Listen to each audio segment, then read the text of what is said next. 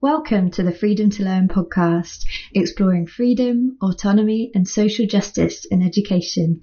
This recording was made at the 2020 Freedom to Learn online forum.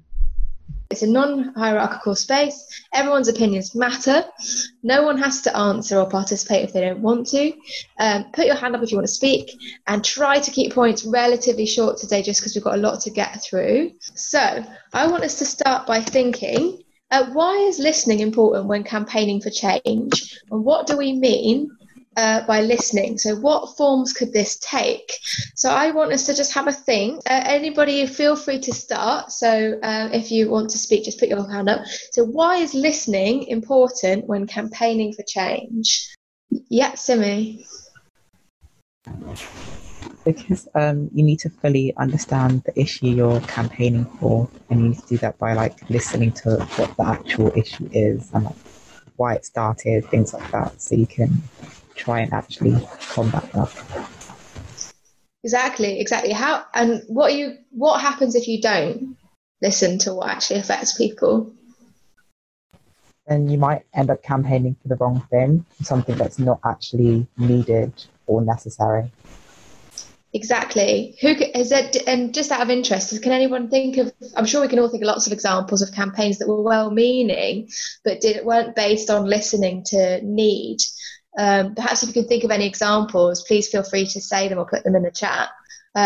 Otherwise, can anybody else tell me why is listening important when campaigning for change? Yeah, Rowan. And then Andrea, yeah. Maybe Andrea can go first. All right, Andrea, I'll take you first. Okay, thank you. So I helped found the first alternative school in Romania a couple of years ago. And I found that speaking about really alternative education where children have the right to decide what they learn and are not forced to learn, people reacted very, very strongly against it sometimes. And I didn't understand it at first, and I really saw that I have to listen and to try to understand them so that I can figure out a way how to communicate with them about the project so that it doesn't encounter massive resistance. So for me, listening was very important so that I get where people stand regarding my project and what are their needs or their view on it and where it might attack them, because some saw this freedom to learn as in their own education was wrong and they were wrong because they had the wrong education. And I really had to listen to understand this. Thank you. I think that's a really, really good example. Thanks. Rowan, were you going to say something? Yeah, kind of similar to Andrea's point, actually. I think, I found this in my own campaigning, but also looking at the history of other campaigns, that sometimes just because you have an identity, you assume that other people have the same experience. So if you're a student, you think, oh, this is the student's experience. If you're a woman, you think this is a woman's experience. And I think a good example of that is the history of the feminist movement, where women thought that they could speak for other women without realizing the diversity and nuance of experiences. So owning your experience but recognizing that it's not universal requires active listening, especially if you intend to represent other people and speak for them, which in itself is a dangerous thing. So kind of moving away from representing to bringing people together as allies, working together to have a more nuanced understanding of difference. Yeah. Thanks, Rowan. Laura. Hi. It's really connected to everything that's been said, but the sense of feeling heard is such an activating position to be in, and you can empower people through really listening, and you open up the space to share their experience and their voice and have it validated and feel just as important as anyone else's point of view. And I think that's a really powerful thing. Thanks, Laura. I think these were all fantastic responses. I just wanted to touch on what Rowan said about involving people, and I think that's a really good, important point as well. And you're not just kind of speaking for people, but that you're enabling people to be part of that change too. It's really important that you bring people with you, and you can do that by listening. Okay, so what do we mean by listening? What forms could listening take? Same as before, just raise your hand if you've got any ideas.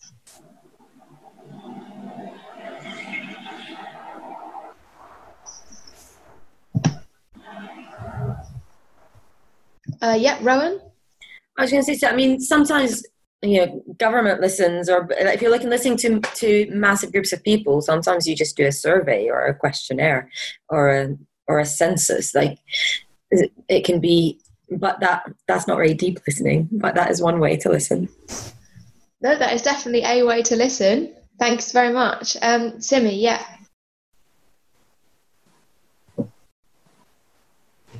I think as well as literally allowing people to talk, but also showing that you're doing something with the things they tell you.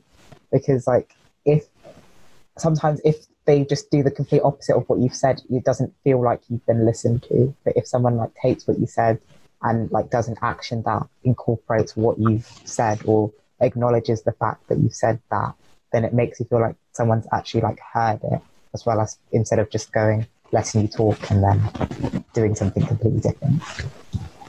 Exactly, and there's definitely instances of listening where people said they're listening and then they still went and did something anyway, like some kind of, I don't know, a government consultation on a housing estate, for example. There's lots of incidents of saying, we're consulting on this. Do you want this housing estate? Everyone said, do you want these new blocks of housing? And everyone's like, no. And then they're like, right, having listened to you, we're going to go and make these blocks of luxury housing. That is something that happens again and again and again locally. So I think, yeah, active listening and actually hearing what people are saying and acting on that. I think, yeah, really, really good point. Anyone else? What other forms of listening what other listening could we do?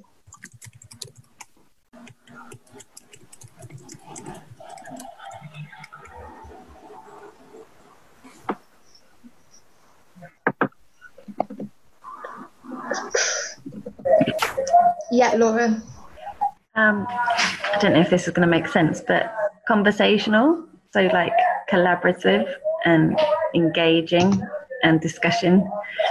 And so something that doesn't feel actively focused on one person's voice, but the generation of shared understandings, whether they are compatible or not, just sharing the understanding of one another. I really like your point. What do you mean conversational? Are there different examples of conversational listening you can think of? I like this idea of what you said about a shared understanding. Well, I suppose just in the sense of discussion that isn't cut off or with not necessarily a particular agenda or kind of like Rowan was saying about being in a circle where you feel like, it's not a competition, it's not a race, no one's going to win. It's about finding out and deepening your understanding of what you think in relationship to somebody else, and further understanding what they think and the fluidity of all of those things and how they can shift and change. Absolutely, and we're actually going to come back onto this point in a bit when we come to think about the idea of one-to-ones or something without an agenda. I think that's a really, really good point. Thank you. Right, so we've got some really, really good ideas. So we're going to move on, but does anybody want to share an example of potentially, if you've been in a campaign or a campaign of where you've done some listening or where there's been some listening done? Does anybody want to share? Does anybody else want to share an example of listening they've done as part of a campaign or otherwise? Yeah, Rowan. I was going to share, I used to work for the International Committee of the Red Cross, and we used to visit prisons in war zones. And often you'd go to prison and there'd be 2,000 people or 3,000 people, and you'd have to talk to, and you do different types of listening. So you do listening where you go into an entire like where you go to a cell or entire section of the prison, and sometimes you'd speak to like they'd have representatives, sometimes you'd have meet with everybody, but it was also really important to have one-to-ones, and they weren't called one-to-ones, they were called IWWs, which were interviews without witness, because in a prison it's very difficult to speak up if you feel that if it doesn't feel like a safe space. And you'd spend the whole day as a team of 5 or 6 delegates trying to cover the breadth of the prison. So on the one hand, getting a sense of the conditions across the prison, and on the other hand, getting a handful of one-to-ones, and trying to identify who needs those one-to-ones is always really difficult, because they might be people who have a more difficult time in the prison for whatever reason. And often it felt like, well, in some cases, you could take that information and take it to the prison authorities to try to make things better. And sometimes what they just needed was to be listened to. And that was always very difficult to know to navigate the barrier between just listening and acting upon, and required an understanding of your own power and the power, where change can happen. But that was listening campaigns at every time you visited a prison. It was all about listening, but then synthesizing that was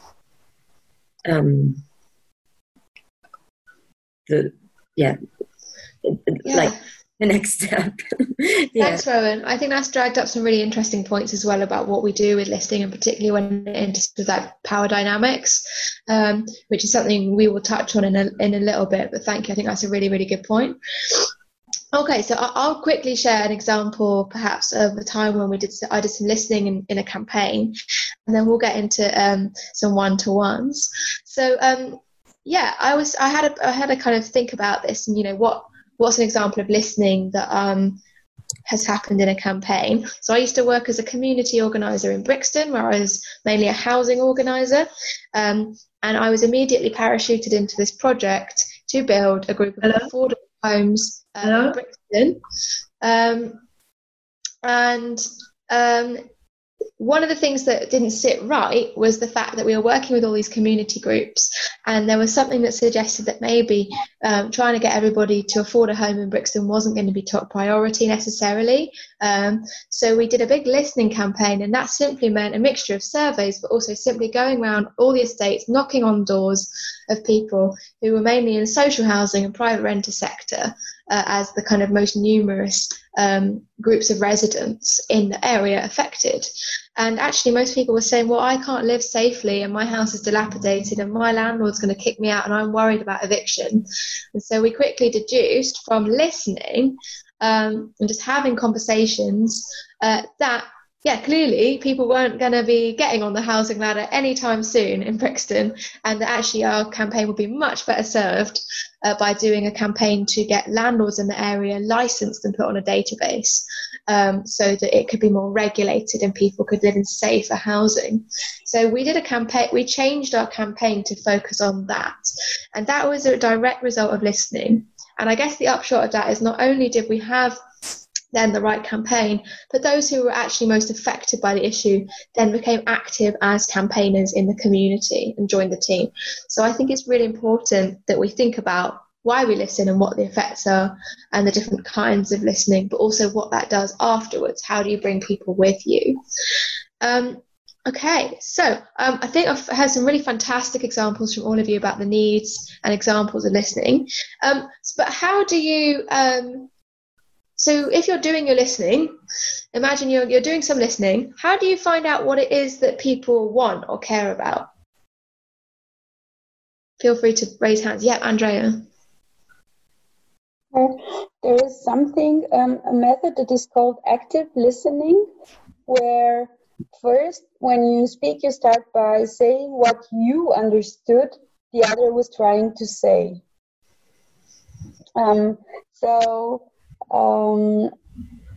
and then the other has a chance to check if it's really correct or not, and then you can say your part. And through this active listening, many errors in the communication can be smoothed out somehow, because often the problem with communication is that you try to say something, but then what gets to the other person is different from what you were trying to say, and this is where the misunderstandings keep happening. This is where the problems arise. So by just trying to repeat what you think the other one was trying to say, you don't jump to the conclusions. You just sort of make sure that you understood it correctly, and then you can relate to it. Totally. I think that's a really, really good technique for making sure that you are listening. And I think that's a really, really good point. So active listening, definitely. How else might we be able to find out what it is that somebody wants? I think, definitely active listening. But what do we do to make sure that we know what it is that somebody cares about? It's really simple.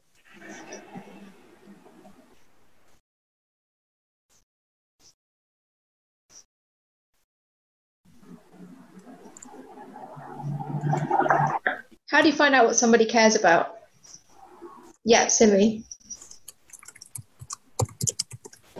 Ask them. Ask them, exactly. How many times have we seen a campaign where nobody's actually bothered to ask someone what they care about? So this is what we mean by, when we introduce the idea of one-to-ones, and Laura, I think you had a really good point earlier about conversational listening, so finding out about somebody, your shared things, what they care about. This is what we mean when we say a one-to-one. So one-to-one is a simple conversation, simply between two people, about the things they care about, or what makes them them. Why are they here? What's their passion?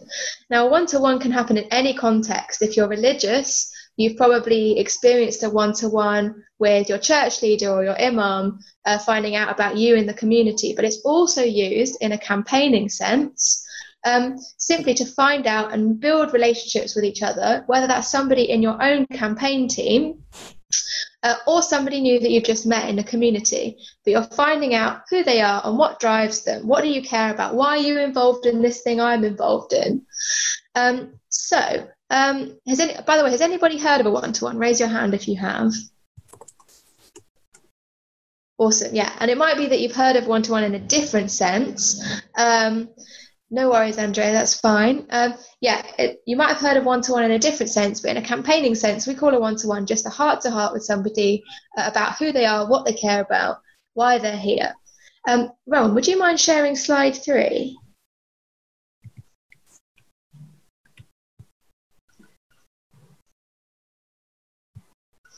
Thanks very much. So as you can see here, a one-to-one as a conversation is a conversation.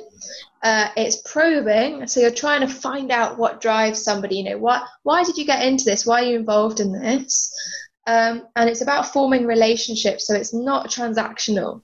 It's about developing a bond with somebody, or some kind of shared experience, either like through similarity, or it might be that you have differences and you form over that, something that makes you different from each other. But what we do say that one-to-ones aren't is it's not a CV. You're not sitting down and saying, well, I did this job, then I did this job, then I did this, and then I did this. It's also not prying. So you're not trying to find out, you're not trying to tell anybody anything more than you're comfortable sharing as a campaigner. And it might be that you have to work out where that line is. And we always should be careful not to try and probe somebody too much, but that we're just trying to find out what drives somebody. And it might be that as a person sharing your experiences, you might need to think, well, what am I comfortable talking about as a campaigner in the public domain, and what would I rather not share? And finally, we say it's not transactional. So we're not saying, you're not sitting down with an agenda. You're not saying, oh, I need to recruit this person to my team, or I need to get them to retweet this thing for me.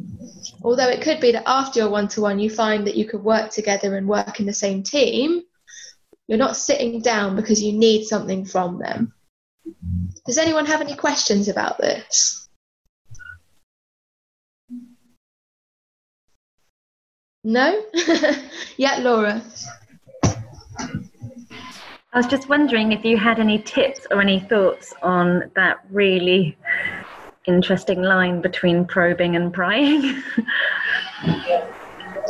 Yeah, so I think this is a really interesting point, and as somebody who has done one-to-ones for a few years and had a really good experience and occasionally not felt like I had a good experience, I think it's really important that we say that when you're probing and prying, you're thinking about yourself as somebody in the public domain.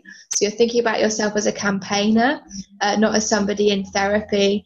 And it might be that something did shape your life, like I talk about my background and my experiences, for example, with the benefit system and my family's experience with the benefit system. Now, that is personal to me, but it's also something that I very happily share in public as a campaigner, because it's something that drives me to do what I do. So I think it's really important that you think about, well, what am I comfortable sharing as a campaigner? So that's where I tend to draw the line. But again, yeah, I think we all need to be really careful when we sit down for a one-to-one, that we're kind of adhering to that, and that we're kind of, we're not making anybody share anything they're not comfortable with. Any other questions? Yeah, Andrea. It's not a question, it's a thing I would like to add, if it's okay, to what you said. For me, I think the difference between probing and prying is also if one was asked. If I'm just telling because I want to tell, and it was neither the subject of the meeting nor the person asked, and I keep talking, for me that's more prying. But if it was like asked or we said we need to talk about this, then it's more probing. Yeah, thanks very much, Andrea. I think that's a really, really good point. Rowan? I think also for me, prying is where the person who's asking questions has an agenda and is trying to get at that from the person who they're speaking to. So whilst probing is you're poking and seeing what response you get depending on where you poke, and you're interested in all the responses. While prying is like digging a hole and saying, what you're trying to basically prove yourself rather than actually listening to what the other person has to say. And basically by doing that, deciding something that you need to decide, while probing is interested. Oh, what will she say if I do that? What will she say if I do that? And everything is interesting. So for me, it's like visually the difference between that and kind of going, I want to get to that point because I need it. Absolutely, yeah. Laura? Excuse me. So, being able to read the comfort level to some degree of the person that you're engaging with and what feels like consensual practice. Yeah. Absolutely. And sometimes these things take a bit of practice, but I want to reiterate as well, because sometimes these can seem a bit tenuous. But by one-to-ones, what we mean is this is a tool so they're not exclusive to campaigners. Anyone in society can use a one-to-one. I'm sure you've all had a one-to-one with, a special friend or your mum. Or again, as I said, if you're religious, these things are quite commonplace, but they can be a really effective tool used by campaigners to either talk to deepen relationships with people that they're campaigning with or change making with, so people in your team or on the periphery, or for going out into a community and saying, hey, why do you care about this issue? Or what is it that you care about? Oh, I care about this issue. The reason why I care about it is this. So that's to give it some context. Right, Rowan, would you mind going to the next slide? Yeah, I just realized I'm writing definitions for probing and prying for Ficayo, and I'm not sure whether this is right, so feel free to change them. That's fine. Thank you for helping. I don't know if that was written kind of quick. I'm not sure if it's correct. Yeah. I mean, it's up to other people, but I would definitely agree with that definition. Or prying could be, try with an agenda as well, or at any cost. Right, so here is, firstly, what is this a picture of? Anybody?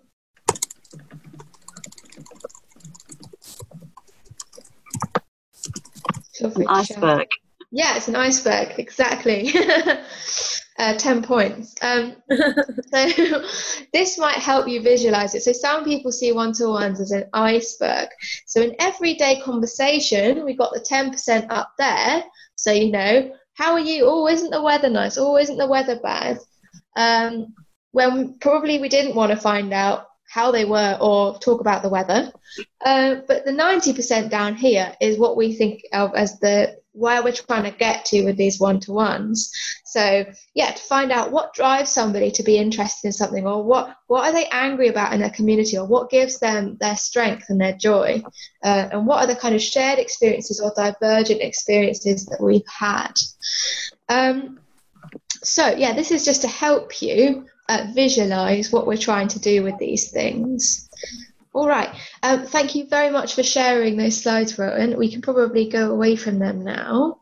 I would really like somebody to have a go at trying a one-to-one with me. So just finding out a bit about them and what they're interested in. Would anybody like to have a go? Hi, Lucy.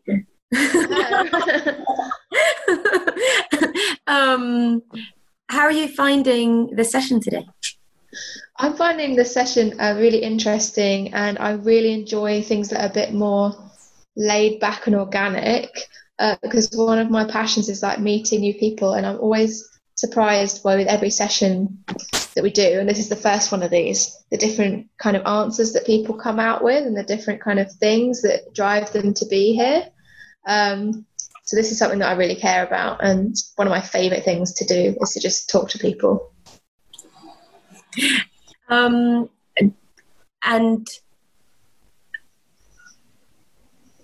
this is do you get to meet lots of different people in your like what do you enjoy about talking to different people?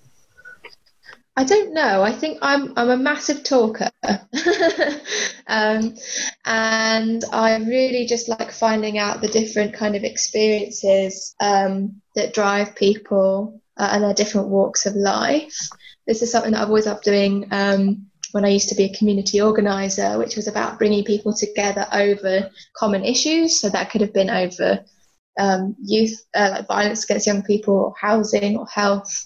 And just the amazing things that you could do when you realised that people who were very disparate came together over areas of common understanding, or indeed areas where they're very different. So we had people like quite conservative priests ending up working with like young people on violence against young people. And then that campaign morphed into a campaign against homophobia. And before that, they probably wouldn't have campaigned on that issue. So I really like this idea of dialogue and opening up where people have come from, what's driving them, and how you can campaign together. What about you? What I guess what led you to Phoenix and Changemakers Lab?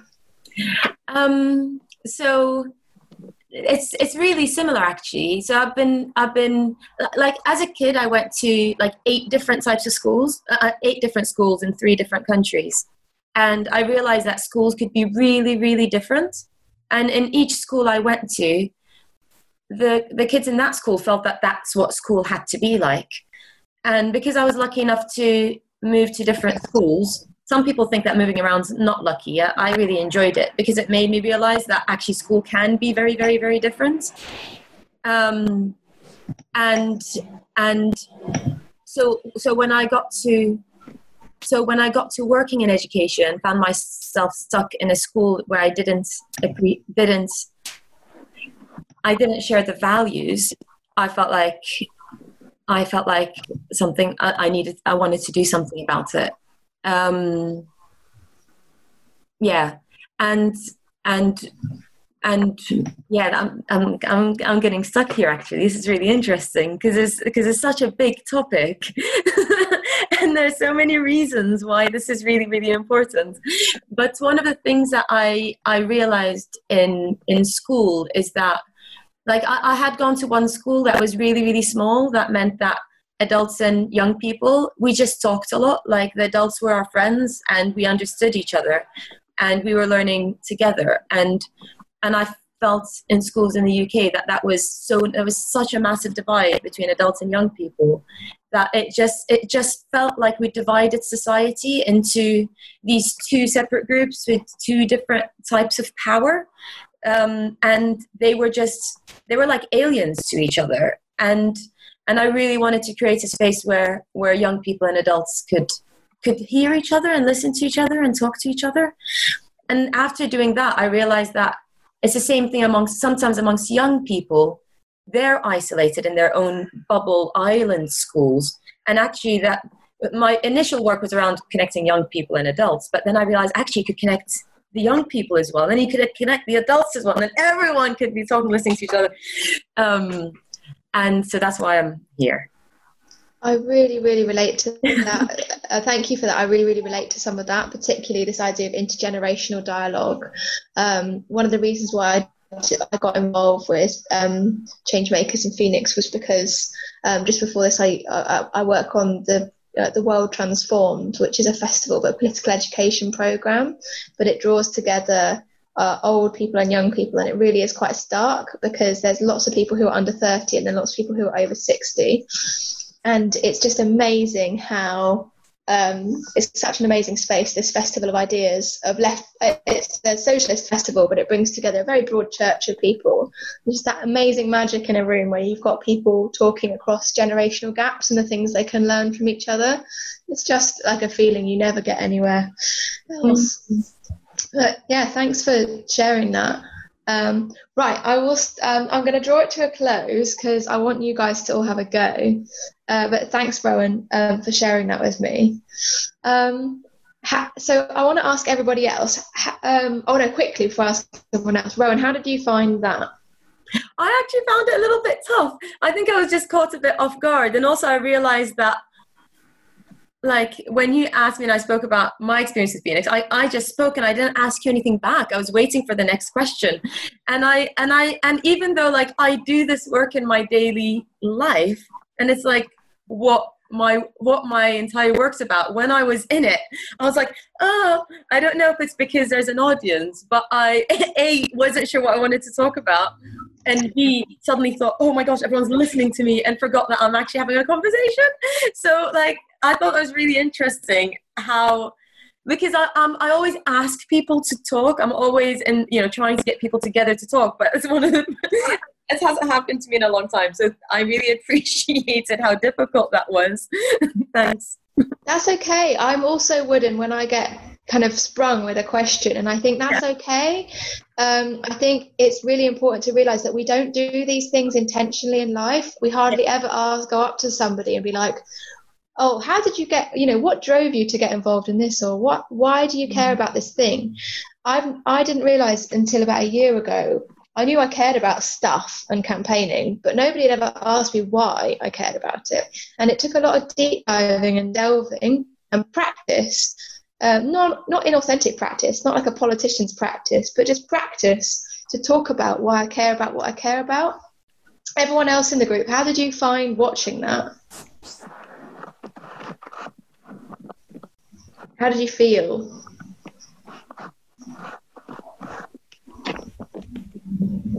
Yes, Simi. I thought it was really cool to see, like, people talking about what they're passionate about. It kind of makes you, like, passionate, seeing, like, two people getting excited about something. So I enjoyed watching. Awesome, thank you. Yeah, I really enjoyed it. I rarely get a moment to step outside that space and actually be like, oh, somebody's asking me about me and what I care about. Anyone else? Any other reactions? Yeah, Laura. It felt really nice to be getting to know you both a little bit better and understand your motivations, and just touch on, putting more of a history and more of a story to the conversation we're having now.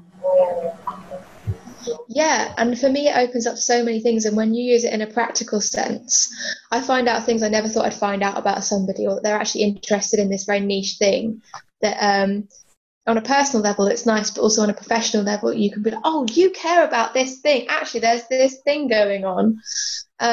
Would you be interested in this? Or I had no idea you were actually interested in housing. I thought you cared about this other issue. And it can lead to so many other avenues. I can see a comment. Oh, yeah, Laura. Yeah, sorry. And just following on from that, like how it generates a sense of comfort and a sense of freeing up, and the sense that I would feel comfortable participating in that way in this same environment. Yeah, thank you, Laura. And thanks, Fakaya, for your thank you. Yeah, fun to see people engaged in an intellectual conversation. Yeah, going deep. It's about going deep. Yeah, Rowan? It does make me realize, though, that there might be a step where you check that the person's ready for that.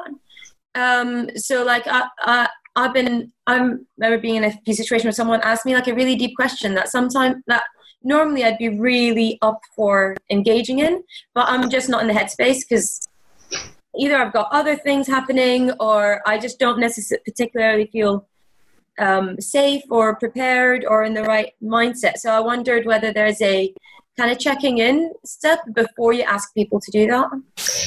Thank you so much for bringing that up. So I was going to do this after we practice, but I think it'd be good to just spend a couple of minutes now really quickly discussing. So what are the things that we need to be mindful of when we enter into like a one-to-one conversation with somebody? Perhaps could everybody in the chat ideas and we can get some quick fire responses. So I'll repeat myself. So what are the things that we need to be mindful of when we have a one-to-one with someone? Thank you so much. There's loads and loads of really, really good suggestions and ideas. So let me just scroll back. How long you've known the person, how much time you have. Yeah, absolutely. So you don't want to enter into something and then it turns out you're there for an hour and they didn't have time. Feelings, emotions, exactly. If somebody's feeling particularly like vulnerable or upset, it could be the wrong time to enter into one. Age, definitely. Power imbalance, mainly. Yeah, so you need to be really aware of that. Wisdom, gender, race, sexuality. I think it's all very well saying anyone can have a conversation with anyone, which is true, but obviously there's some things that people experience oppression or intersecting oppression, and we need to be careful that when we're in a one-to-one conversation we're not just saying, oh, either that's exactly the same as this experience I've had, when it's not, but also being aware that there's obviously there's kind of privileges that people have and that they might not necessarily understand what else is happening. Speed, pace, la la la la la la. Okay, yeah, some really, really good examples. So what are the things that we could do to make sure that these one-to-ones are kind of productive, safe, and making sure that everybody's kind of happy? And I should say, one-to-ones don't normally happen in front of a Zoom call. This was simply a demonstration, which we call often a goldfish bowl in a session, so everybody's watching. But I realised, Rowan, if I had best practice, I should have asked your permission to ask if you had wanted to go into a one-to-one with me. So that is one thing I didn't do right. You kind of did, and I should have known that that's what the session's about. You expected it coming. I don't know why I was caught off guard. No, but this is good practice, and we should we should be asking people. So what else could we be doing? Yeah, Laura.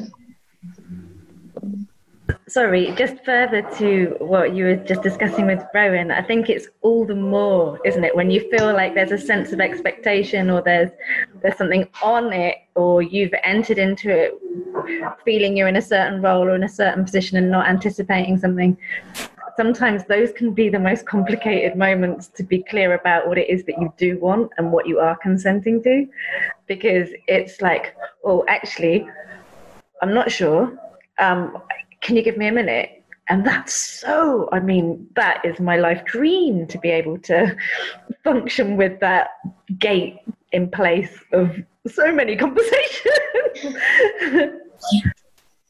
Yeah, I think that's a really good point. So I think checking in and asking for time and giving people that space to be able to make sure they're happy to have a one-to-one. Yeah, Rowan? I think also there's a time pressure element. So I knew we had 3 minutes and we kind of needed to get deep in 3 minutes. It reminded me once, for some time I was interested in getting into building adventure playgrounds, and I ended up like shadowing this company that builds adventure playgrounds around the UK, and I went to all these like construction sites to help like build sand pits, and I was just hanging around with this team of guys, and this one day the main guy who ran it came up to me and he was like, why are you doing this? Why do you think play is important? And he literally was like, you're on the 5th floor and you've got until the elevator gets down to the 1st floor to give me an answer. And he was like, 5th floor, 4th floor, 3rd floor. And I was literally like, I'd been reading about play for months and I was like really into it. And I could not say a word. And I think what I did, when I did speak, I just like spluttered. And I think it's also recognizing just time and building relationship and trust before it's not, I mean, I think I guess that was that was maybe prying rather than probing. But I think like time pressure and trust building and recognizing also like neurodiversity issues, like how do different people interact with a one-to-one conversation.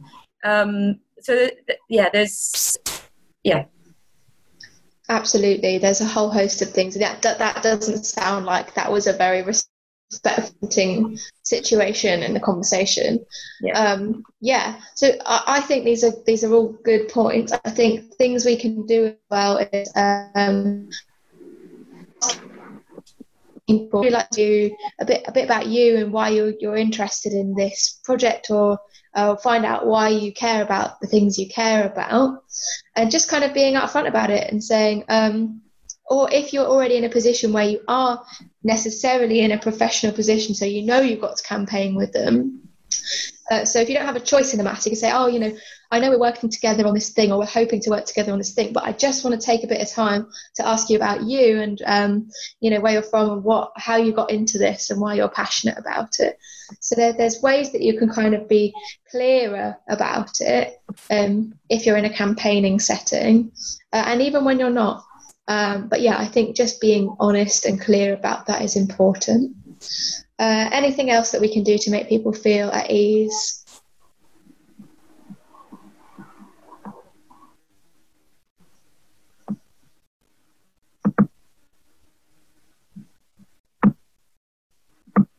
I think we covered a lot of good points, to be honest. But I really, really want us to get a chance to practice. And so maybe we can cover any other points when we come back.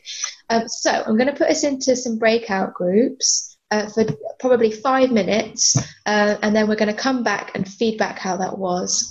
Amazing. I just wanted to hear from different groups, and you don't have to disclose anything that was in the conversation between you two. But Simi and Bev, did either of you want to say how you found it? Or if there was anything you found interesting?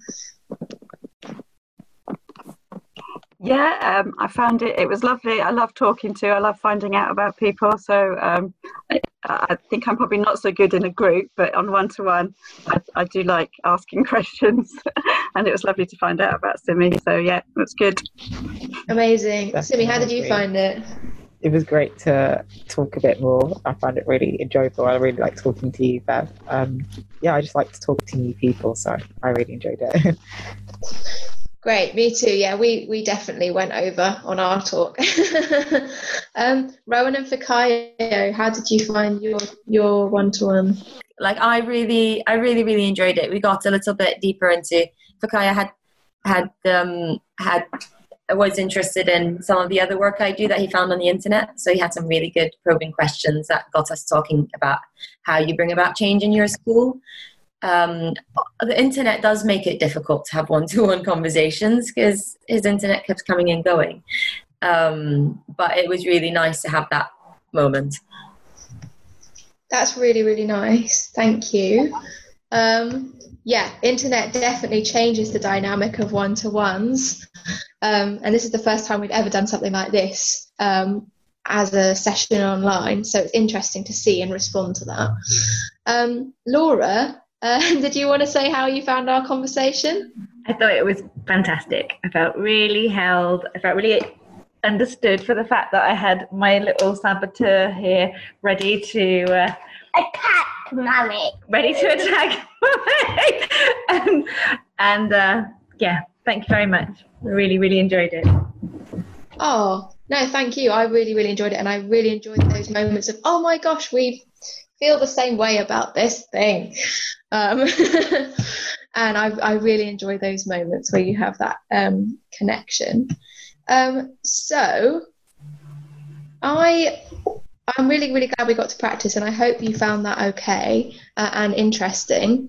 I want to reiterate that this one-to-ones are not a kind of assigned like scientific thing. They're not like they're not a science. They're something that you can use to try and make connections with people, either existing in your spheres of change making, or somebody that you'd like to reach out to. So it could be you going to talk to somebody who's affected by an issue that you care about and trying to find out. But it's definitely within your rights, and it's important that you do what's comfortable for you, and that you ascertain what's comfortable for them. Sometimes, particularly if I'm talking to a young person or somebody who's never kind of done this before, I'll just explain. Sometimes I have a one-to-one or this conversation with someone to just find out a bit more about them and what they care about. But I really don't, please don't tell me anything you're not comfortable with. And sometimes just saying that and being honest about it can be really helpful. What I can say is we could revisit the story of listening in Brixton for the landlord licensing campaign.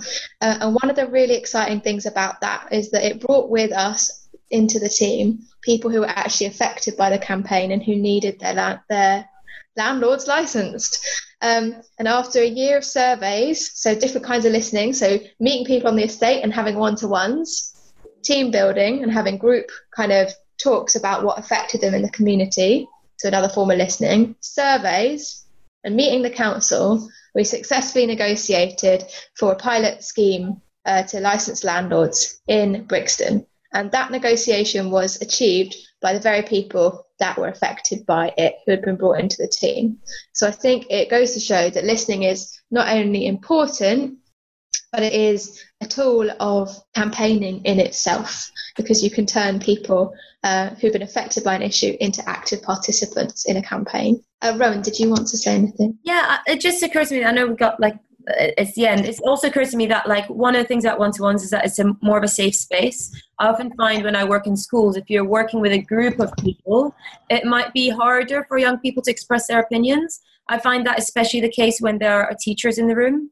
So, and actually I've really appreciated working with young people outside of schools, because I think that it's kind of a safer space, because they're not worried about what they're saying. But I think it's really important for people campaigning to change in schools to create that safe space to have one-to-ones. And sometimes even when your peers are listening, it can all go towards one direction. While if it's one-to-one, you can really get a lot more personal experience than you would when everyone's together, where again, some of the loudest voices tell the narrative. And I think actually the next session on storytelling might touch upon that as well. Yeah. Thank you so much, Rowan. And I think I really agree with that. And if we can do this session again, I'd be very happy to try and get that angle in more and hear from more people about doing that in an educational setting from young people. So perhaps we could think more about how that works. Yeah, that'd be great. Thank you. Thanks for listening to this episode of the Freedom to Learn podcast. For more information about our work, check out our website at freedomtolearn.uk and find us on Twitter, Facebook and Instagram.